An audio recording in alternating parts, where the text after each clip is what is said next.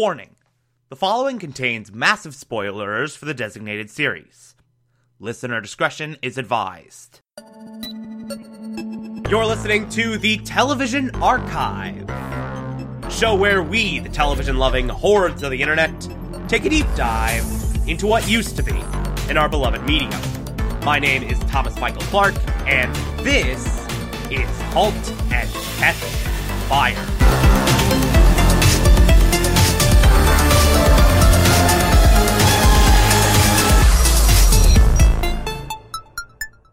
Today, we will be discussing Season 2, Episode 1, titled SETI. Alright, so this is a fantastic start to the season. This is a really excellent premiere episode. It does an amazing job of really easing you into it, giving you a sense of what has occurred in the time since the launch of the Giant, because there's a bit of a time jump from Season 1 to Season 1 of, I think, like a year? I could be wrong about that. They definitely have had time pass, so it does a great job of giving you a sense of what has occurred in that time, and also giving you this amazing little primer for this new story, this entirely new story that they're going to be telling over the course of this season in a post-Giant world, in a post-Cardiff Halt and Catch Fire world, particularly in regards to mutiny. And I especially love this opening sequence where it starts off as a flashback to the Giant days, where Joe and Cameron were fully a couple. It was post-Hurricane. Cameron was playing games in what would eventually become the Mutiny House. Joe's all in his suit, which, by the way, great costume design choice of, like, having post-Cardiff Joe McMillan just be in fully casual wear and not the suits that he was constantly in throughout all of Season 1. That was a really smart, subtle choice, really showing that Joe has, like, left that part of himself behind.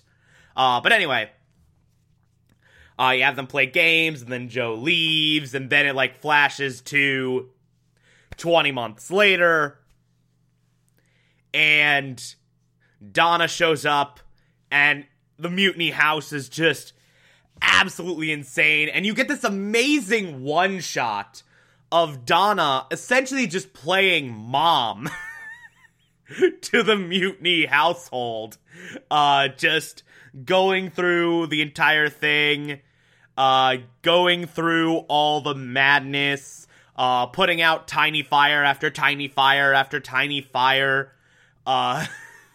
One of the games is down and she's like, we need to expand the network, like, there's too much lag, blah, blah, blah. And, like, you see Yo-Yo with, like, a freaking buzzsaw going to the wall, putting cables in the wall.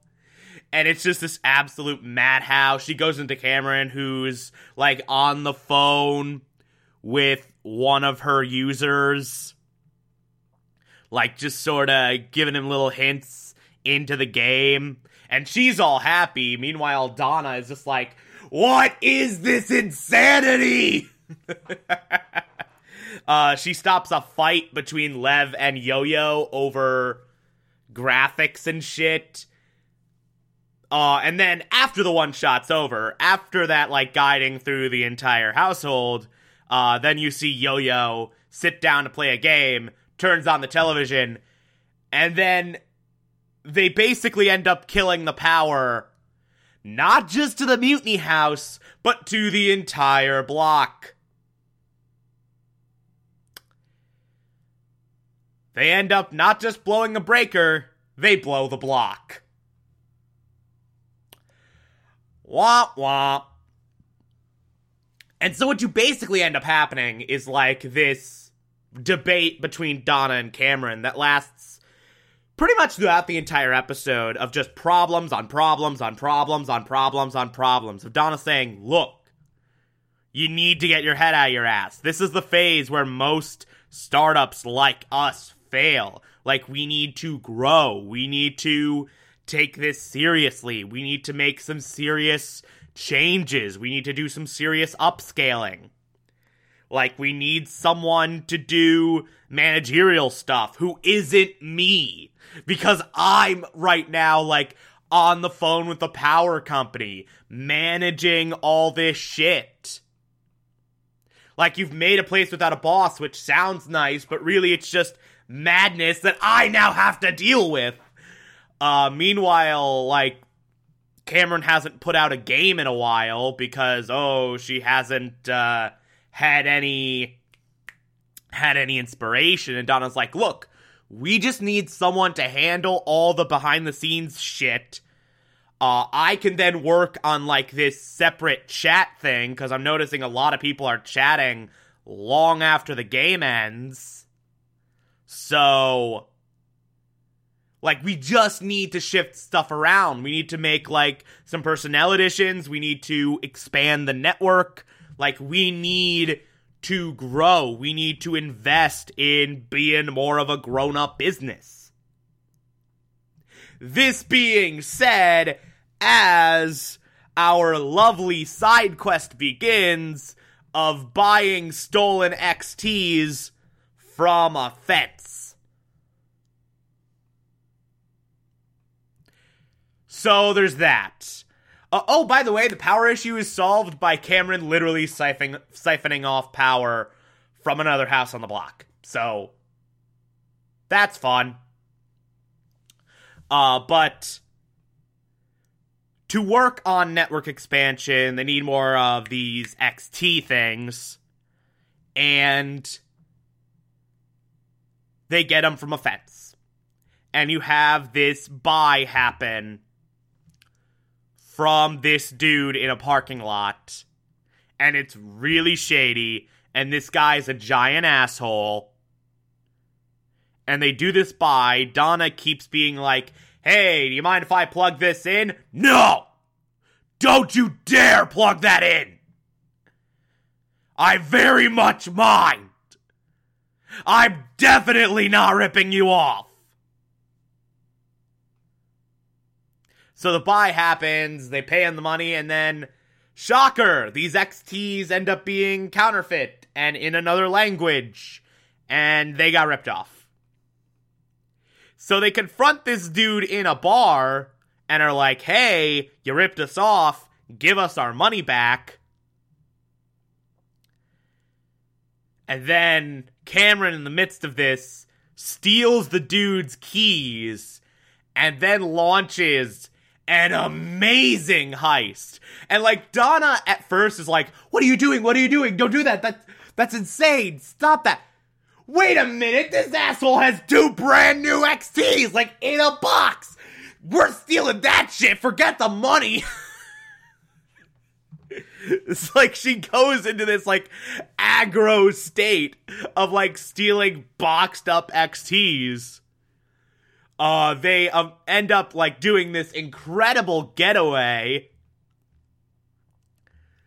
Like, just stealing these XTs, putting them in their car, driving off, Donna yelling out the window, you still want my number? Because that dude was being a creep earlier. God, I love the epic team-up of Cameron and Donna. I love the extraordinary dynamic of Cameron and Donna as business partners, just going on these side quests and kicking ass. Like, they're just awesome. I love whenever they're on screen together. 'Cause it's so fun to watch. It always is. And their whole relationship, their whole friendship is handled in this show very, very well. I love it. And after all this is said and done, Cameron goes to pick up Boz from prison. Boz is getting released.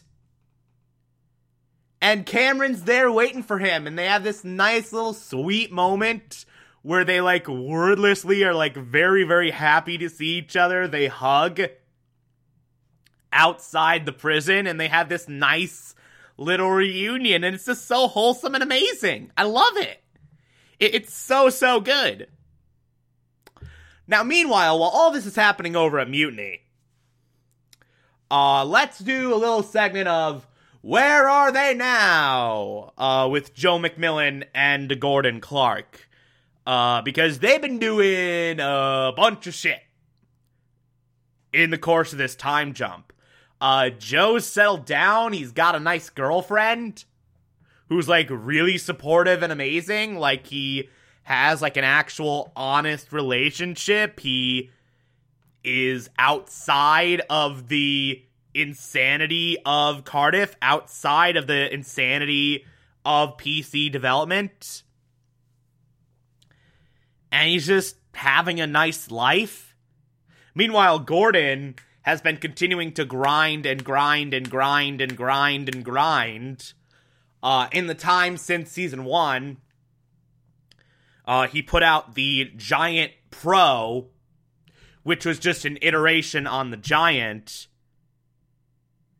And Gordon, really not happy with the Pro. Like, he does not like the lack of innovation that went into the Pro. He does not like the fact that they just got complacent and did something really, really nothing. Like, I think he kind of hit the Joe McMillan bug of wanting to do something different. He hit the Cameron Howe bug of wanting to do something different. And he just didn't, like, get that itch scratched. Like, no innovation, no anything. So, there's that. Also, it is revealed that during the development of the Giant Pro, he and his engineers did a shit ton of cocaine.